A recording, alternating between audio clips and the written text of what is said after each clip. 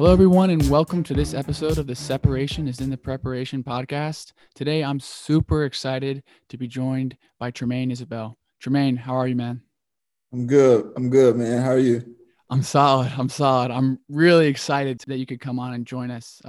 So to start, could we have you sort of just introduce yourself a little bit to the listener and then kind of share a little bit about your current role? Yeah, I'm Tramaine Isabell from Seattle, Washington. Uh, Grew up, went to high school with Wallace Lapsley. Was always a fan, not just of his athletic abilities, but he has the most athletic walk I've ever seen. Appreciate that. Yeah, man, I'm just an athlete, a nerd, a shoe connoisseur, food connoisseur, and just trying to find my way. Right on, bro. And where are you talking to us currently from? I'm currently in Zagreb, Croatia. Wow. Okay, so I think really cool place to start would it be if like you can kind of walk us through. I know you've had a lot of sort of stops along the way, like hoops Mhm. wise, at least, like kind of how you navigated from, let's say, like from the end of high school through college to where you're at now. Okay, I mean this it's a lot. I've been a Yeah, lot but no, of. bro. As get down to the in depth stuff. I think that's what people are really interested about. Okay, cool. So I was committed to Washington State University as a sophomore at the beginning of my sophomore year in high school, while I was at Lakeside, and they were the second school to offer me. The first one was Seattle U, and then the second was Washington State. They offered me with the intent of me doing a fifth year of high school because they didn't think I was physically ready and or good enough to play Power Five basketball. Interesting. Uh, and me being, unaware of how the recruiting process works, and really just I guess, not my worth, but I, I'm a lot more. I don't know, tentative to really think I'm this good or that good. I was just so happy that these college coaches were calling me. Right, And right. unlike a lot of people, my parents didn't play sports. Like I don't have an older sibling or anything. So I was kind of navigating the process myself, and not because I had to, but my family really didn't want me to feel like they were controlling it for me. Mm-hmm. And there's positives and negatives in that, Right. and uh, the negative was I committed to a college as a sophomore, which is very weird and rare unless it's like a Duke or something. It's early. Yeah. So I was going to Pullman since my sophomore year, and my into my senior year, the coach gets fired that I committed to, and when he got fired, I opened up my recruitment, and lo and behold, all these colleges that I dreamed of going to, like I still really wasn't aware of like how much buzz my name had, or where I ranked up against other guys in the country, but because I had been committed for so long. But as soon as I announced I was opening up my recruitment, all these universities called that I would watch on TV all the time. Just being from Seattle, I have no idea what Providence University or University of Missouri or Florida. I Mm-hmm. mean, just go down the line. All these Auburn call, like it was just so many schools at once that just called me, and it was very overwhelming. And I had to figure it out in 8 weeks, I think it was. Wow. And long story short, I was going to take my first visit to Providence, but Mizzou was very hung up about me going there first. They really wanted me to go there first. And I was very, I didn't want to do that. I really wanted to go to Providence first. There was a coach there named by Coach Blaney. He would call me every day and just check up on me. But somehow they convinced us to go to Mizzou first. And they said, geographically, like you just come to Missouri first and then go to East Coast and just go home. It was like, oh, maybe that does make sense. So I get to Mizzou, and it's like nothing I've ever seen before. Like I think I'm gonna say I'm from Seattle a lot in this interview. Like University of Washington's not a huge campus, like Heck Ed or not Heck Ed. Alaska Airlines Arena is not like a crazy big arena. I mean, and that's what I was used to. And then Right. you go to Pullman, and that's a decent size, but you go to like these SEC schools, you know, LSU's, these Auburns, and it's like insane. It's hard to fathom like how big these campuses are, like how uh, top notch their facilities are. So I was just blown away from the get go, and ultimately they pretty much just told me everything I wanted to hear, blew smoke, and ultimately was just lying to me the whole time. Just told me that Wow. they were gonna like you know, they couldn't sleep. They really wanted me to come there. Uh, they were gonna put me up on billboards, and I was gonna be like one and done, two and done type of guy. Like, uh, and that's what they were feeding me as soon as we landed. And Wow. mind you, it's just me and my mom on the trip. Yeah. And my mom has nothing. She has no idea, about anything basketball related, really. She just loves her son, and that's basically it. Yeah. Uh, so they're telling us all these good things, and then they put us in a room. So I'm there for like 2 days, 3 days, and it's the best of the best. We're eating at these nice restaurants. They're first class this, first class that. Where I'm hanging out with the team. We're going out to like the clubs, the bars. Everyone knows me already. Like regular students, like, oh my God, we're so happy you're on your visit. It's literally like a movie. Literally, it's like Wow. Wow. crazy. So I had so much fun, but I wasn't going to commit. But on the last day, they bring it before my flight. They bring us into the room, and they sit us down, and they're like, okay, so how'd you like the visit? We're like, oh, loved it. This is amazing. Like, best time of my life. Like, wow, like I never seen a university like this. All the things I just told you. And they're like, okay, perfect. Like, we need a commit from you right now. If you don't commit right now, then we're gonna go get somebody else. And then it's Wow. like, it just felt like, I don't know, like not that my heart dropped, but it was just like, I have to decide like this second. Like that Yeah. wasn't the plan. We didn't agree on this. Yeah. Like, so me and my mom, like I told you, my mom's not aware how the recruiting process works either. Now she's even stressed out. This is a mother. She's like, oh, I love it here. You better go here. Like Right. I think we get like 5 minutes to talk to ourselves. She's like, no, you're going here. I'm like, I don't know, mom. Like, we have made a promise we should go visit these other schools, Arizona State, Providence. And she's like, no, you're going here. So ended up committing there blindly, and Wow. ultimately it was just a very tumultuous situation, not only just basketball wise, but just like socially, the stuff we're talking about, even to this day. I mean, I was like, you know, seeing firsthand in was that 2014, and coming from Seattle, like it was just very.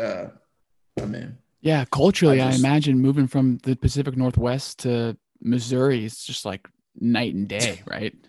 literally. Um, but it taught me a lot of lessons, man. It taught me a lot about how much it taught me how much I actually enjoy, waking up and working on my game and just, chasing this dream that I've been dreaming since I was, 4 years old. Because there was a lot of times that I just wanted to quit, like I just was not having fun. I just couldn't really find reasons. Like, I would walk in the arena and just feel like, like, why am I here? Like, uh, this is not what I signed up for. It's like you're Yeah. going to a job. They're like, hey, Wallace, like, you're going to be the CFO. You get there and you're the door guy. Right. Wow. So it was really really that different from what they pitched to you versus like how it manifested in reality. Exactly. Wow. And as a kid, I'm only 19 or whatever, Right. 18, and I'm just supposed to just take that on the chin and deal with it, and figure it out, and don't complain and whatever. And that's easy to say, but then again, I'm at this Power Five school. We're on ESPN every day. All my friends are asking me, like, bro, like, why are you only playing 15 minutes? Like, what's going on? What's going on? My family's asking me the same thing. So not only are you frustrated, but you're kind of embarrassed. And I mean, there's just a lot of different Right. emotions going on, Right. especially when you put so much into it to not be, compensated for the work, whether it's, I mean, obviously it's not uh, financially, but just compensated just, emotionally and just like confidence wise. And it was just very down 2 years for me. Yeah. So I left Wow. and went to Drexel. And when I Okay. left to Drexel, it wasn't like all, peaches and cream. It was very small school, almost the opposite of Mizzou. Uh, but it's in the heart of Philadelphia. So I was able to like, I wasn't, if basketball wasn't going so well, I could go to an Eagles game or I could go to the Sixers game. I could have fun. I could enjoy the city. At Mizzou, it was like you were on a college campus, with everything that everywhere you walked was, University of Missouri. So there was really no Yeah. escape. What's that? The town of Columbia, right? Is it Columbia, That Missouri? Columbia, Yeah. yeah, exactly. Uh, Beautiful college though. Like I would tell people to go there. Mm-hmm. Uh, but when you're in a college town and the reason why you're there isn't, happening, it's not very fun. It gets hard. Yeah. Yeah. So Drexel was great for me because I got a redshirt year where I could like stay in the gym. I was always in the gym, shooting 1,000 shots on the shooting machine, just playing like open gym every day with like regular rec guys. But that's like a time to like own your skills. Like kind of like practice certain things like you might not want to pull Yeah. out like And for versus you, it seems like really get back to like enjoying basketball after a time exactly. where it become like almost a chore. Mm-hmm. Yeah, I didn't think about that. That's 100% true. Uh, so yeah, Drexel was good for me mentally and just like it was good for me. Like you said, just my confidence was coming back, and I could just I was getting excited to play again, and I knew I was going to have a role that I enjoyed, and I knew like I knew where I stood, and lo and behold. Uh, my redshirt year is over, and now it's the year that I'm about to play. Mm-hmm. This is a true story. I like made honor rolls and stuff. Like I think I had like, whatever GPA. I had great GPA, but the my debut's coming up. The day of my first game, my coach came from Army University. He's not like a very strict guy, but he's very like by the book kind of guy. Discipline for sure. And Coach Spiker, he actually just texted me yesterday, and so it's my debut, and I got an A in this class. I think it's like an elective, not very important. I don't really remember exactly what class it was, but I skipped it the day of the game, just because I was like trying to get my mind right. It's like I think Right. it was Right. a couple hours before the game or before I had to be at the arena, and Drexel's a small school, very it's an academic school. So word got back to him. He was like, Tramaine missed class. He never missed class. Where was he? And yeah, my coach was like, yeah, well, you missed class, so you have to sit the first half of this game. Wow. On my debut. After After waiting a year of redshirting. Exactly. So that was like a way to start the season. Yeah. But Emotionally exhausting right from the go.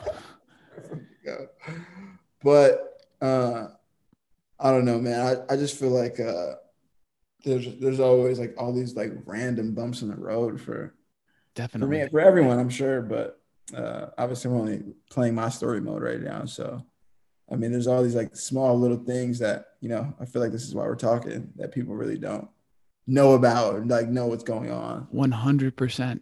100%. And one thing like I want to touch on before you go on is you talked a couple times about not only managing your own expectations versus like balancing what people are telling you versus what you expect versus what actually happens, but then Mm-hmm. managing the expectations of those people around you, right? Like I Yeah. imagine as your name grew in notoriety when you opened up your recruiting, you're not Mm-hmm. only, it's not just college coaches who are recognizing that. It's your friends, your family, people around you, people who maybe weren't that close to you, but all of a sudden they want to kind of like cuddle up to you and be buddy buddy.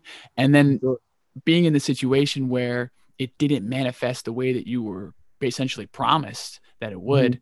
I'm curious, like, how did you kind of learn to manage your emotions while also like managing like the emotional toll that it takes, that you've got all these people who are expecting you to whatever, play 38 minutes a game and score 25 and have whatever, 8 rebounds, 10 assists. Like, I'm curious, like, as you move through that process, did you sort of develop some strategies for managing that?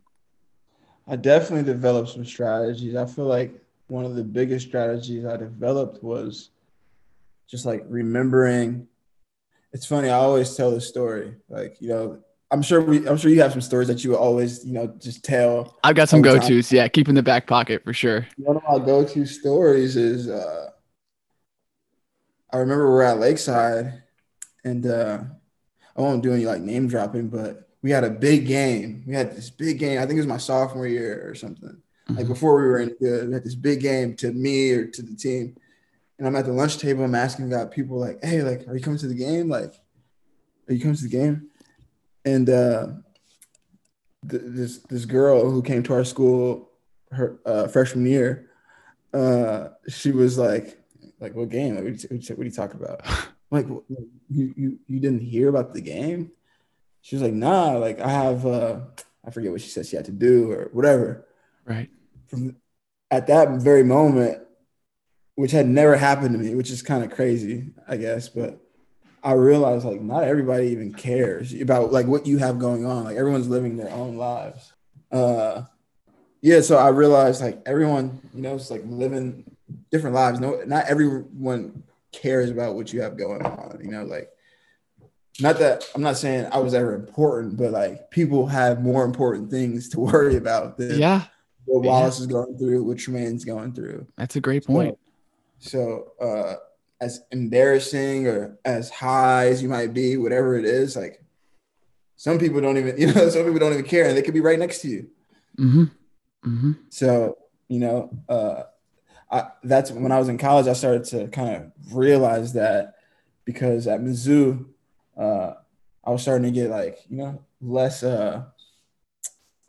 obviously I wasn't getting like as much people cuddling next to me, and like you said, and whatnot. Right. But at Drexel, when I started playing well, the people that kind of disappeared all of a sudden were like, hey, like, oh, you're doing so well. Like, can I come to a game? Like, how's Philly? Like, I really want to come to the city. Or, like now hitting me up all the time. And all then of a sudden, it started to make sense a little bit.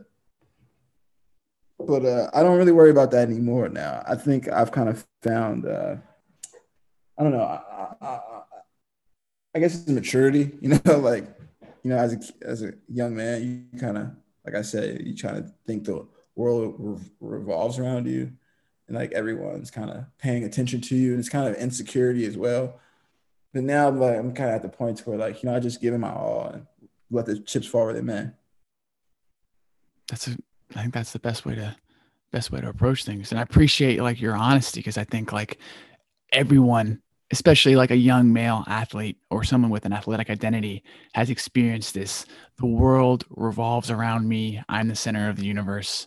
I'm sort of curating. Like, I can think back to myself. Like I found myself in high school, like curating like what I wore or like how I act or like who I sat with, because I thought all these people are watching me. And like, maybe people just notice you in passing, but you're totally right. Like at the end of the day, everyone has other stuff going on that you just are like, maybe a medium, if not just tiny, small blip on their radar.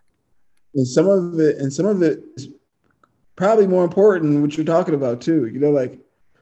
Like I said, like, we're in the hallways with whoever, like these guys are like, talking about spaceships, and like dudes is working at NASA, like it's doing crazy. All these like amazing things, but obviously, they're not on ESPN or whatever. Like there's no like, a bunch of fanfare for that.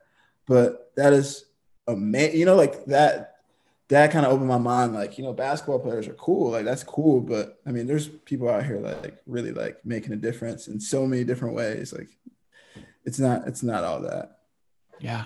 No, I mean, I think you said it really well. Like there's so many different paths and so many different ways to kind of make your mark on it. And that's kind of one of the big motivations for me to start in this podcast, right? Is to get a sense of, in all the different kind of walks of life, how are the ways that people people prepare themselves. So to kind of circle back to your story, like you're at Drexel, you finish your first, you're kind of finishing your first year, and I know that it went like really well for you. And then when did the opportunity to either decide to stay at Drexel or to move on kind of start like appearing to you? So basically, I was playing really well. Like my stats were very good in comparison to everyone in the country, and but my team wasn't winning. We dropped so many so many close games, and I was graduating that May or whatever, June, and like to put it in perspective, like we had one of the coolest memories I have in college is we had the biggest comeback in NCAA history. It was against Delaware University. We were down 35 points to Delaware University. Holy smokes. We were down 35 in the second half, I think. We were down 35 and came back and won. Like we just we had so much talent, but sometimes, I mean, we weren't always down. Like we were never down that much. But that was just like a game that I always talk about because we clearly had the talent. We just, some days, some guys would be asleep and whatnot. Mid-majors is a tough job to play at and coach at because, some guys are just happy to be D1. Like some guys don't really take it very serious. And it's kind of like a chore, like kind of like how I was feeling at Mizzou, but whatever. So yeah, I graduated and, in college sports, you can fifth year at another Division I college without having to sit out again. So that's very attractive to, coaches. Yeah. I really wanted to get to the NCAA tournament, and I really was just tired of losing. I hadn't won yet in my college career. I did 2 years at Mizzou, then a year at Drexel, and, I hadn't won. So I just wanted to experience that for 1 year, whether or not I was going to score 20 points a game or whatever. I just really wanted to maybe see what the NCAA tournament felt like, just see what winning felt like and looked like. And, I started getting recruited by all these universities, Louisville, Seton Hall, Arizona State again. Who else? Xavier. I took a visit there, took a visit to Seton Hall, and I chose St. Louis, one, to kind of get back at Mizzou a little bit. I'm not going to lie. Oh, a little regional proximity. Nice. Fair enough. Exactly. A little bit in the back of my head, but the coach there was an ex-player. He played at Kentucky, very successful coach, and it was literally the opposite experience that I had at University of Missouri. Everything that he told me happened, good and bad. Like he told me I wasn't really gonna be very, very good in his system until late in the season, and he was exactly right. I mean, I was decent for the first 65% of the season, and then the last 35% of the season, I just tore it up, and everyone was kind of not in awe, but just surprised, except for him, because that's what he told me. He runs a weird. He has these different concepts, and a guy like me who's an overthinker, and I'm just a perfectionist. It's hard for me to be in systems where I don't know the ins and outs of it. Right. If I don't know everything that's happening, it's I just don't function. And some guys can just go into stuff blindly and just do their thing. I can't do that. I have to really sit down, study, and figure it out because I'm not the most athletic guy. I'm not the strongest guy. I don't jump the highest, but the one thing I do have, my IQ basketball wise, and it was actually this was brought to my attention by my coaches, and I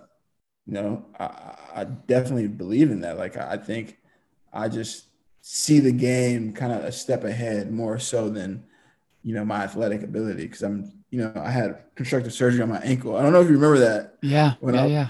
when I was walking around with a huge cast and stuff, like I don't jump very fast. I don't jump very high. I'm not very fast, but I kind of like play the game within the game, So I kind of had success later on in the year, and we reached the NCAA tournament, and those are some memories I'll never forget. That was like a great time in my life. Yeah. What stands out to me from that is like how much the honesty from the St. Louis head coach was the Mm-hmm. best possible thing for you, even though he was being honest about the first 60% of the season, whatever 2/3 of Mm-hmm. the season, you're going to struggle. Right. And I think like to compare that with what you heard from Missouri is like, you're going to come in and be this, that, and the other, which is awesome to hear. Right. Everyone likes to hear that thing. But like Mm-hmm. the reality is, I think if we can be surround ourselves with honest people who are telling us like the candid truth of what's going to happen or what they see, and then be honest with ourselves about how we feel about that and how we feel about approaching the challenge or lack thereof, then I think it sort of Mm-hmm. puts you in a position like you found yourself in, where after you kind of put in the work and mastered where you were, then all of a sudden you were able to kind of show out and do your thing. Yeah, 100%. I feel like that's not a very popular thing to do these days, though. I feel like a lot of people kind of want to be surrounded by everyone that's telling them Yeah. their stuff doesn't stink, Yep. and that's just not what it is. So from St. Louis, you guys had a really successful year, won the conference tournament, made it to the NCAA tournament. Um, so once that kind of journey ended, I'm curious, like, was there a point, did you always have it in your head that you wanted to kind of play basketball as long as you could? Or was it just something that like, as you got on in your career, it sort of was like, oh, I could keep doing this? Or I guess, if you kind of walk me through where you were mentally about continuing playing and then sort of what transpired after your last game at St. Louis? I uh, I mean, I've never really said this in public, but who cares? I like was telling my family like I didn't know if I wanted to continue playing basketball. Yeah. Uh, Not necessarily because you know not necessarily it doesn't have anything to do with talent or just anything basketball wise. It was all about me always being so far away from home, like traveling and like, my grandpa's getting older, my brother, my sister, my siblings are getting older, my grandma's getting, like time doesn't stop, even though I'm like, in Yeah. all these different spots, and uh it just gets kind of like it's tiring, like always hearing everything like secondhand, like it could be the smallest thing, like Right. I don't know, someone got married or someone got engaged or uh whatever, but just not ever being there to like witness anything or celebrate anything. It's kind of just like, I don't know. It's something people really don't talk about, about athletes always being away from home. It's not only is it kind of lonely, you find friends and your teammates and coaching Mhm. staff, but there's nothing like being at home. Absolutely. No, I think like you hit the nail on the head there. There's an emotional sacrifice that is totally overlooked, right? I mean, I think to play a game and have that be your profession, awesome, right? And I think nobody takes that for granted, or maybe a few people do, but I think most people don't. And I know that you don't. But like, I think the viewer, the fan, takes for granted that athletes sacrifice time with their family, time with their loved ones, time just with themselves, right? Um, Mhm. so it's really refreshing to kind of sort of hear you say, like, hear you be honest about that. No, for sure. So from St. Louis, I guess before you kind of prepared to head abroad, I know you had an opportunity in the NBA Summer League. So can you just, I guess, I know most people have heard about it, but can you just talk a little bit about that opportunity and were there specific things that you kind of prepared yourself for going into that then, um, or ways that you altered your preparation based on like how you prepped in college and stuff like that, or not really? That was an amazing experience, man. It was like uh that level of basketball is like a dream come true for like a guy like me. And that's still my dream. Like I want to get there. You know, the money and the fame, notoriety, all that stuff is cool, but it's like I really love the small details of basketball. I love being in around people who understand basketball at the highest levels. And I think that's another reason why like Mizzou was hard for me. Like Drexel, I wanted to get away from Drexel. Nothing against them, but I just felt like at St. Louis, this was a guy. Like I said, I mean, if you look at what he's done, he's a very successful guy, and and there's reason for it. Yeah. With the Clippers, I mean, Doc Rivers is there. I mean, Jerry West is the GM. I mean, these are like basketball gods. Royalty. Yeah. Say no more. I mean, just those two names. Yeah, exactly. Literally. So just being around them and listening to how Doc, like, for example, Summer League's taught by like the assistant coaches. And Doc sits on the sideline and kind of like evaluates the coaches and whatnot. Jerry West, Steve Ballmer, there's some other, I forget the other. Some other front office staff and stuff like that. Yeah, front office staff. Yeah, they all sit on the sidelines, kind of evaluate how they're doing. And we were trying to get this play down for about 20 minutes, and we just couldn't get it. Like we couldn't get the timing right. Someone would mess up here, someone would mess up there. Doc Rivers has this like weird walk. He like limped onto the floor, and was like, he has this raspy voice. Well, I can't even do his voice. He's have a couple cuss words in there. What are you guys doing? It's really not that hard. It's not that hard. You do this, and you do this. In 4 minutes max, we were on it, and it was just a different way of explaining it, and a different way of getting guys to ultimately do what you want. But sometimes like you keep banging your head against the wall. Like the first guy kept saying it the same way. Just do this.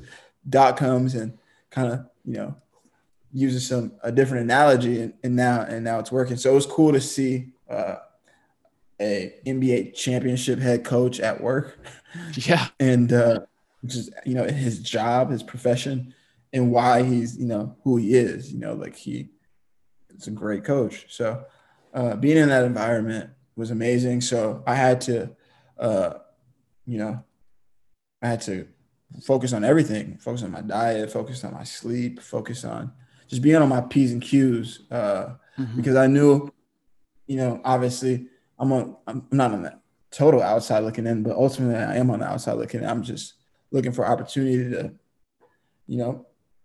maybe someone really likes me. Who knows what could happen, you can make connections for later or whatever. So I just was focused on making a great impression, and I was happy with the way it played out. Made some connections with players, coaches, etc. And who knows what could happen? I don't know. Yeah, man. No, it's amazing. Like the more time you spend in really just in life in general, it's crazy how much things are just like relationship based and like who or like, did you rub somebody the right way or the wrong way when you met them and stuff like that. And it can be overwhelming, I think, at times, like especially in an environment like that, right? You're trying to be on your P's and Q's, trying to put your best foot forward. You're trying to make a good impression. But I think like one thing that you mentioned about earlier when you sort of stopped worrying about what everybody else was going on externally, is just like you kind of just have to be you at the end of the day. And if they like you, they like you. And if not, they don't.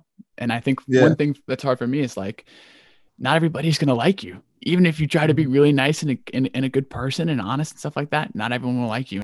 No, for sure. I think from the Clippers, I went to Belgium. I signed a deal in Antwerp, Belgium. And it was amazing, man. I loved Belgium. It was beautiful. My rookie year, I signed a big contract and free car, huge house. Like I was living great. Wow. Pulled my hamstring, which I had dealt with early in my 5th year of college, but I recovered from it, and then did it again when I got over there. So that was very tough to deal with. If anyone knows anything about hamstrings, I'm sure that they can attest to that. Pulled my hamstring. They, really wanted me to come back. Wanted me to earn my paycheck. Was like coming back and would tweak it here, tweak it there, and ultimately was just playing hurt. Right. And not only was I playing hurt, but it's my first time in Europe. I had never left America before this job opportunity. And we ended up losing like 6 straight games. And if you know anything about European sports, I mean, losing games is like, it's cutthroat. There's not a lot of patience. Yeah. In that. Do not lose games. If you ever go to Europe, losing games is like not the thing to do if you want a long career. I was a rookie dealing with a hamstring that lost 6 straight games. And they told me I was like, I'm very like, I'm an introvert. I don't really talk very much unless I'm spoken to or unless I feel comfortable. Right. And they weren't really excited about that personality trait, so they decided that they would give me a severance package and send me back to America, and good luck ultimately. Wow. So that was like very depressing, because I really liked it there. I was playing well. I was playing really well, which was a surprise to me because we were playing, top tier talent, like I'm playing ex-NBA guys and like you're a Sonics fan. Yeah. You remember Michael Jellible, or I don't know how to pronounce his last name. Yeah, I think that rings a bell with the hair. Exactly. We played against that guy, and he's from France. He plays on this French team. We played against like Tony Parker. We played against tons of guys, man.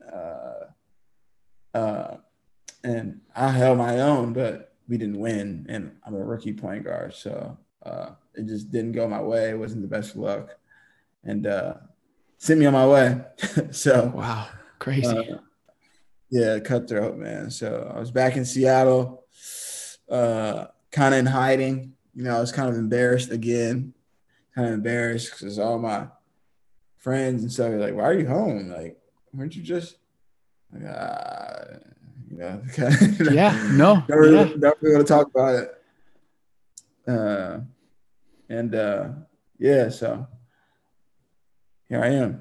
I mean, yeah, crazy, man. And I think like, I guess between that opportunity and where you are now, as we kind of get more into like the preparation aspect of it, like I imagine certainly during like the time during quarantine and stuff that you're in Seattle, there's not like a set date for you to like leave. There's a lot of uncertainty surrounding that. So how did you kind of manage that both physically, right? Because it's difficult to periodize your sort of physical preparation if you don't know when you need to be ready for. And then also like mentally being like, I could be leaving in 2 weeks, in 2 months, in 4 months. So can you kind of walk me through that process? I had to get creative. Well, this might not be creative for other people, but I feel like most basketball players are very like, you kind of have your set places where you work out, like I've always worked out at, just a few gyms in Seattle. I mean, I've never really been the guy. You would never catch me like on a run in your neighborhood. Like, I feel like you don't really see like, football players or basketball players really going on like jogs and stuff like that. But during quarantine, I mean, there were no gyms open. So I'm like, my cardio is terrible. I could leave in a week. I could leave in a month. I'm out of shape. I'm overweight. I got to figure something out. Yeah. So I started running around the neighborhood, backyard workouts, sit-ups, push-ups, really just figuring it out. Going to the park and playing basketball with like, regular people. And that was very dangerous. So I had to stop doing that. Yeah. Yeah, fair. Because for some reason, when I'm in Seattle, everyone just wants to play super hard against me. And I don't got time. I don't really. Yeah, no, for sure. I think like Seattle basketball, I think Seattle has a really underrated basketball culture. Number one, just across the country. And then number two, like if you're somebody who's had a lot of notoriety in Seattle in the basketball culture like you do, you're going to get everybody's 110% for sure. Oh If yeah, it's at any park or anything elbows. like I exact. Yeah. knew it. I knew it was bad when this dude like intentional fouled me on the outside court, pushed me into the pole. I'm like, come on, like I'm too. Number one, I'm too old for this. Yeah. Like, I don't need to scrape up my elbow on the outside basketball court right Not now. worth it. But yeah, man. So I had to get creative and really just kind of refocus myself and humble myself. Like I guess.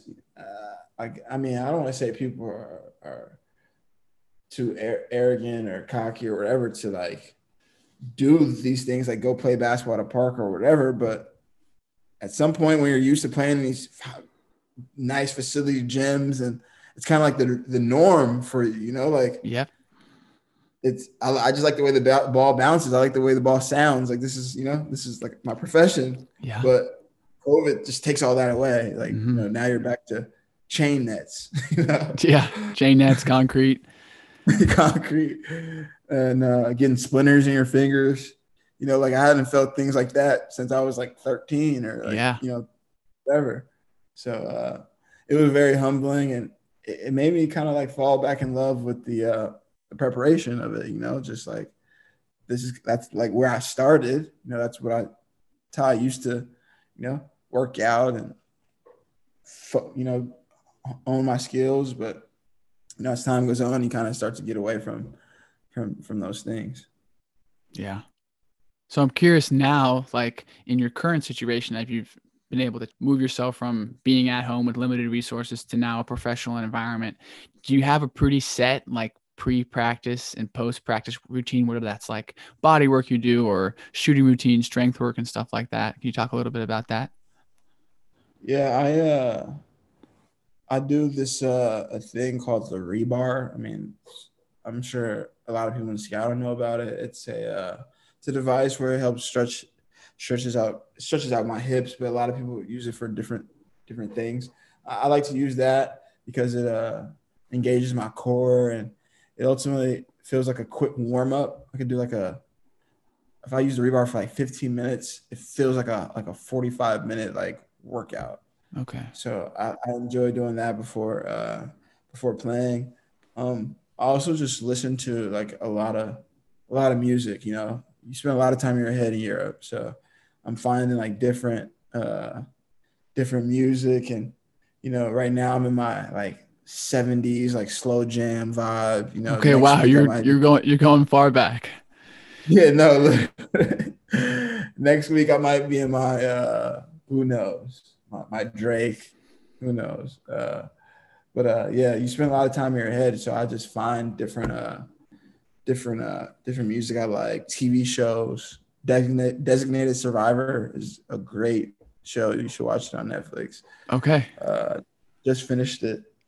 But yeah, man, I just try to just chill, relax, keep my mind from spinning, because if I just sit here for too long, like I would just start like trying to figure out like my next move. Like Yeah. I'm very like ADHD. I'm very like much trying to like figure out, I don't know, like where I'm going to be in 5 years. Okay. Right. How am Yeah. I going to Yeah. get there? This is what I have to do. So I try to keep my mind, uh, you know, on different things. Yeah. No, that's a really interesting point. I think like anybody who's experienced a high level of success in anything to the extent that you have to be goal oriented. You have to be a planner, right? You can't just show up every day and just be like, okay, what am I going to do? No, you have to be regimented and disciplined in your training. But I think it's an interesting kind of tipping point, right? That you kind of find yourself at some time where like, I want to be prepared for the future, but also in the present. Um, Mm-hmm. I have been lately. It has been bad though. Like we were texting yesterday when we were talking about doing this. Like yeah. I was awake. Just watching film, and like I have not been sleeping lately. I told my coach today. because he was like, he's happy, you know, whatever, like I'm playing well, etc. And he was like, what do you kind of like this? Like, what do you do? I was like, he's like, to be honest, like I don't even sleep much. I get like 3.5 hours of sleep every day, Wow. 4 hours, and it's literally because of what we're talking about. Like I just, if I'm not throughout the day, you know, I can put on music, I can move around, but when I'm just sitting still, I'm thinking like I'm like just trying to game plan, like how can I, you know, make my dreams come true ultimately. Yeah. Like Yeah. I've never been the type to ever be like satisfied. Like I want to be in the NBA. When I get to the NBA, I want to be a Hall of Famer. You know, when I'm done being a Hall of Famer, how can I be the next Then Phil what? Yeah. Jackson? Like, you know, like what's Yeah. next? Yeah. I don't know. And that's just kind of how I've always been. And I'm just not satisfied with where I'm at. And you know, a lot of people would be, you know, For sure. but I just know I have such a much higher ceiling, and I just really want to achieve that. Yeah, absolutely. No, I think like what I hear you sort of talking about is you've been honest with yourself, right? About what you see yourself doing and like the expectations you set for yourself. So you're really not going to be satisfied until you feel like you can look yourself in the mirror and be like, look, I did literally everything in my power to get to where I want to get. But even then, I won't be satisfied. But even then, yeah, it goes on, it goes on, and it goes on. Yeah, no, that what's next mentality is, yeah, I think there's no, to me, to like to hear you say that, I'm not surprised, right? I mean, you've navigated through so much adversity at all these different stops along your way, and then to still have that as your kind of MO, your mantra, like what's next. I mean, I think like, yeah, I'm excited to see for you what's next. I appreciate that, man. It's also funny, like, I mean, you've been around me, so you kind of know my personality, et cetera. So just imagine me like in a room full of people who are speaking whatever language. You know, like Yeah. I have no idea what anyone's saying all day. You know, like in some countries, like you have like literally an interpreter like on your hip all day, which is Wow. annoying. Like I said, like I'm very much of a introvert. Like I don't really like people right next to me all the time, Yeah. talking to me all the time. Like I need my space. Well, this guy is literally interpreting every single syllable that the coach is saying throughout practice throughout this day. Crazy. And I don't know. I kind of laugh at myself sometimes because it's like, you know, it's an experience and you got to be thankful for it. And For like sure. you said, sometimes you got to plan, but you also got to live in the moment. So I just try to do a mix of both. Yeah. One thing that I want to touch on, you mentioned your like level of attention to detail and like the way you like to think the game and kind of intellectually process opponents and yourself and things like that. To like the level you feel like you're comfortable with sharing to the layperson, can you kind of break down like what you're looking for when you're watching clips of yourself or clips of opponents, whether it's like areas you can exploit, things that you can do better and stuff like that? Because I'm personally just really curious to kind of see how to sort of what goes on in your mind when you're looking at stuff like that. Mm-hmm. First off, uh, you know, to the listeners, whoever's listening, like I keep mentioning Lakeside because Wallace and I went to Lakeside together. So at Lakeside, someone actually asked me something about Lakeside on Instagram, and I kind of, you know, I didn't really want to write too much, but this is kind of what I was hinting at. At Lakeside, you know, obviously academic school, right? But athletically, I was like taught. It was also a different world, you know, like than I was used to. The world I was used to was like more, you know, run and gun, not much strategy, not much, you know, not much rules. It's kind of like whoever gets it goes. Shoot the ball, don't shoot the ball, whatever. Just get it up and down. Yeah. At Lakeside, because you know we didn't have as much talent, or you know we weren't as raw talent, let me say, as some other teams. We had to like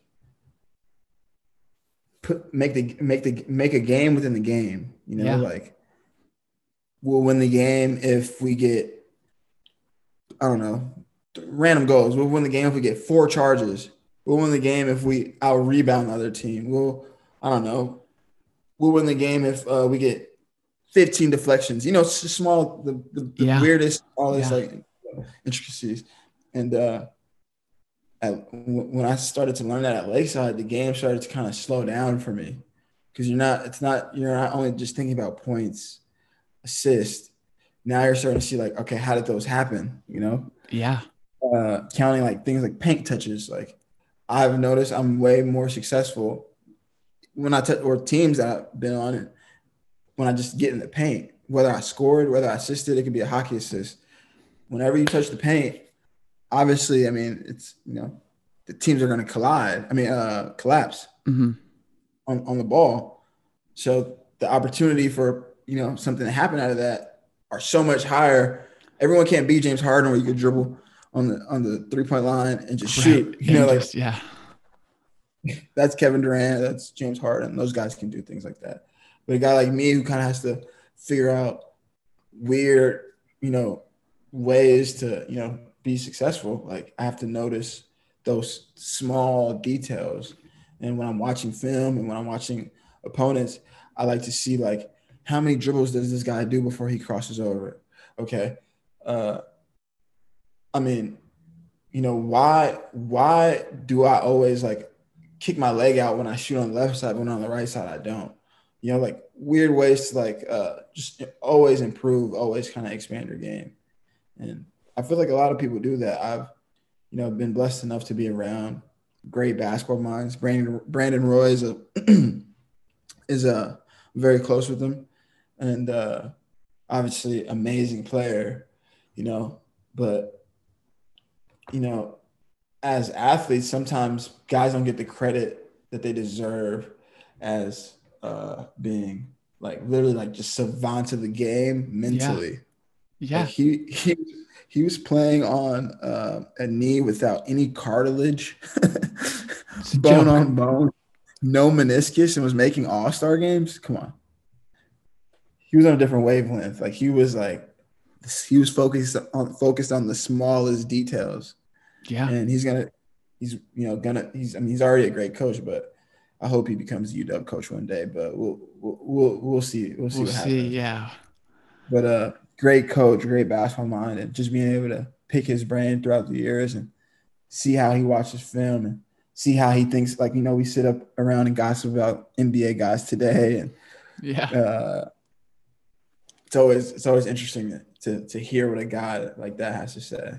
For sure. And I think I love what you said there, when you feel like, whether it's B. Roy or other guys like that who don't get the credit intellectually for the way that they process and deal with things. Because literally, to have that such a high level of mastery that you can succeed at the level that he did with the physical limitations that he had due to injury, like, to me, that's just the basketball version of being able to solve like complex quadratic equations, right? It's a level of genius, right? And I think it's a really interesting cultural thing that we view genius as it's kept to this sort of smaller section, whether that's academics or even art, right? But I mean, I think to someone like you who appreciates basketball and sports in general, like, it's art, right? And to be able to, and then you use the term savant, which I think is a really, really good one.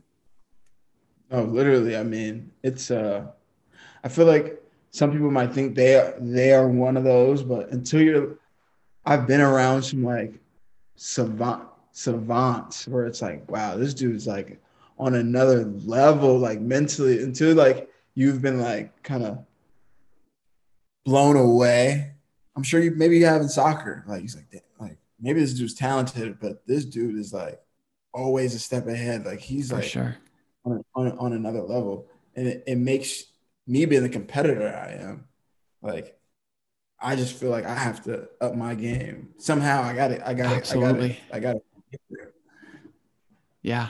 No, it's this really cool balance of trying to like understand these really complex concepts, but then being able to simplify them down into something that's actually applicable to whatever situation you're in. And like, to me, that's mastery. That's genius, right? Can I take something that's really complex and make it simple so I can basically make it look easy? Because that's what those guys do, right? You're like, how is he doing this? And he doesn't even like, some of these guys aren't like, it doesn't even look like they're sweating, right? And it's just that easy because they've taken something so complex and then been able to execute it and institute it in a really simple way.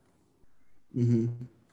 Yeah, like I said, back to Lakeside. I mean, that was the moment for me where I was like, breaking things down in the smallest. Like, I can't really think of specifics, but it would literally, like, the game plan would literally be like, at the time when I was first hearing it, I was like, this is so dumb. Like, what is this guy talking about? Like, why are we focused on deflections? Yeah. Get a steal. Like, what are we talking about right now? And then he would literally like count, like literally have like a countdown. Yeah. And the games where we reach those goals, we will win. And I'll be like, oh shit, this is kind of making sense. Yep. And I don't know. I feel like that same lesson that I learned there is the same lesson I take in everyday life too. I feel like the smallest things matter. Like being a good person. I believe in karma. I believe in just treating everyone with the same respect that you would treat I don't know who's your idol, but like Michael Jordan for me, right. or Kobe Bryant, rest in peace. But treat your idol, treat the garbage man that way, the janitor that way, and yeah, that's just, I feel like those are lessons that I've learned along the years. 100%. Yeah. I mean, I can't say anything more, but just I echo those sentiments. That's the best way to be, right? That's the best way to be. The other thing that I'm curious about, right? You've mentioned a couple times that you've had to deal with injury, and I really want to know is like over time, right? If you look back at as a high schooler, how has your recovery process kind of changed and evolved? Because I think recovery is honestly like one of the most important parts of preparation for the next training, the next game, etc. Mm-hmm. It's changed a lot. Excuse me. It's changed a lot. As a young man, when I was 17, 18, I could play forever. I could, go to practice, then go. We used to do these things called late night, where everyone comes literally comes to the gym at like 11 p.m. to like 1 a.m. and just run open gym. I mean, it almost amazes me how much basketball we used to play. Like AAU tournaments, like 4 games in a day. I don't know. I don't know how they would do that. So I never thought about recovery. I never really stretched. I never really did any of those things. The older you get, the more wear and tear, and the more you have to focus on, like you said, recovery. So, I stretch. I really focused on, I invest in, going to physical therapist. I invest in, going to, go get realigned, and, different things that might give me like an edge up on the next guy. Cause those small things definitely matter. For example, I had like chronic jumper's knee for literally like maybe like 6 months, but it was during quarantine. Okay. It was during quarantine. So I wasn't playing as much, so it didn't bother me as much. But as soon as I, got overseas and stuff, I was playing well, but I could just, I wasn't myself. I couldn't really move how I wanted to move. Yeah. And, I was talking to somebody and they're like, literally like, why don't you just go take care of it? And one is like admitting, it's kind of like admitting you need help, kind of thing. Like, yeah. some people are kind of scared. Like, I almost don't even want to go to the MRI. Like, I had to go get an MRI and stuff. Right. It was like, what if they find something worse? Exactly. So I was like scared. Like, I was like kind of running from it. Like, I don't know what this is, but I know this stuff hurts and I'm not going to tell anybody. And finally they was like, yo, just go check it out. It happens to only just be jumper's knee, which is very normal and whatever. Now I'm working with a physical therapist and I feel like 30% better already. And I've only been working on it for a week, maybe week and a half. So I feel like that's definitely key, is just investing in your body. If that's what if that's how you make your living, like you gotta For treat it as sure. such. For sure. Yeah, I mean, I think you touched on a really interesting point for an athlete, right? And that's this experience of you rely so much on your body and your mind to help you succeed. And then there are these moments, right, where whether it's like a freak incident, like unlucky bounce, or just wear and tear, that your body like fails you, right? And it's a weird experience because your body has been like your go-to in your back pocket 100% of the time, and now all of a sudden you can't rely on it like you used to before. So I really like what you said about investing in yourself, right? Because like just as I don't know, just as like the best pianist takes care of his hands or whatever it is, like an opera singer takes care of their voice, as athletes, you have to take care of your body. So I think, I guess I'm curious, like if you could change or add one thing to your routine that you know now to what you did, say, like when you first started playing college basketball, what would it be? And I know one thing could be tough. So if it's a couple, that's cool too. Uh, yeah, I would have a couple things. One would definitely be sleep. I mean, it's one I'm still working on, obviously. Yeah. But as my family knows, they call me they call me a night owl. I'm always the one up like in the refrigerator at weird times, like 3:30 a.m. They're like waking up like, oh, okay, yeah, it's Tramaine. Like, why is he dropping his phone or yelling ouch at 4:30 in the morning? uh, yeah, so sleep. And then in college, obviously you're having fun. You're not as sometimes you can be not as focused as you should be. And I would definitely was a victim of that sometimes, just out late at night, practice at college practice. You might have practice at 7 in the morning. Right. Yeah. So college is kind of crazy. College is kind of evil. I was actually thinking about that. We would have like 5 a.m. workouts. Why does anyone That's a whole day. Why does it have to be at 5? I think it was literally because they didn't want you going out at night sometimes, but whatever. I think that's funny. But It's crazy yeah, because people still do, even if it's at 5 o'clock in the morning. That that's doesn't my doesn't that doesn't change anything. that's my point. We get home at 3, like, oh shit, we gotta go. We gotta wake up in 2 hours, go to practice. But yeah, so sleep and then diet, which I'm still working on to this day as well. But I'm a lot better than what I used to be, for sure. I just love food. I love all types of food, man. It's my weakness. I gained a lot of weight over quarantine. Thank God I lost it. But I took a picture and my mom showed it to me. She was like, Tramaine. I was like, what? And she's like, look. And I look, I said, oh, is it happening? She's like, it's happening. Oh no. And then from that day on, I was just like focusing on working out and, focusing on my diet more. But man, I love food, dude. Like, That's kind of a good transition because I know obviously like we've talked a ton about basketball and it's really cool to hear the way hear you share the way you prepare and think the game both from a mental and physical standpoint.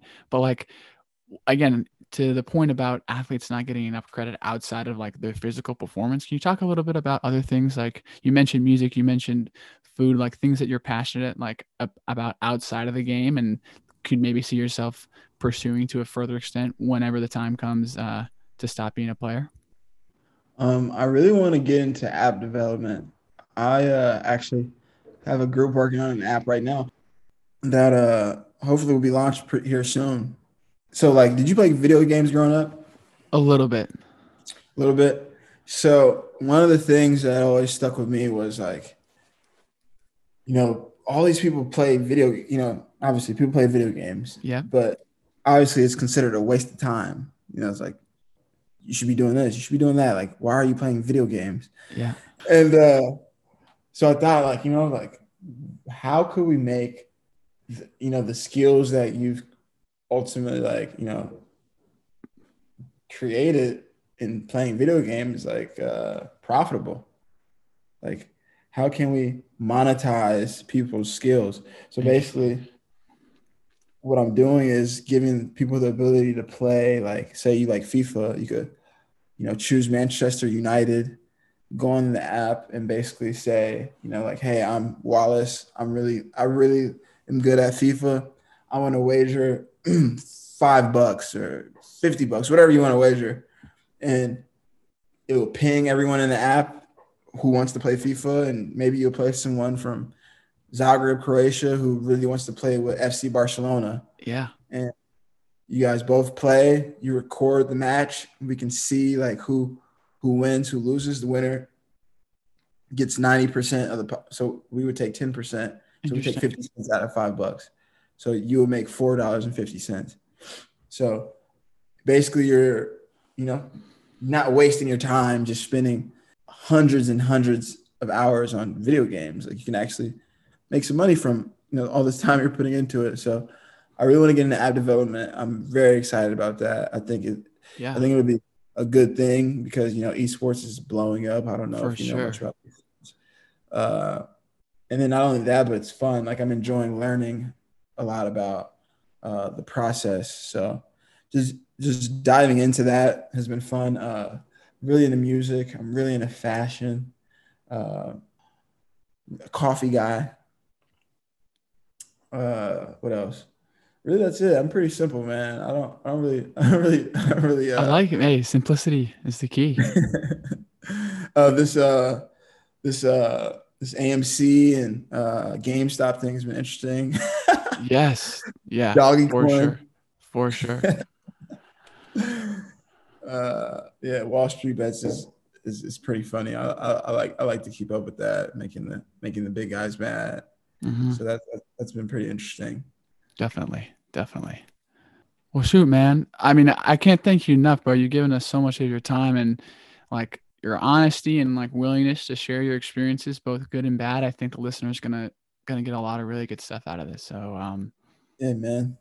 I guess the only thing I have left is like if people ever like they have specific questions or they want to maybe just like follow your journey, like check out your app when it comes out, like where's the best way for people to reach you or follow you or whatever? They should they can contact me on any social media platform at Tramaine.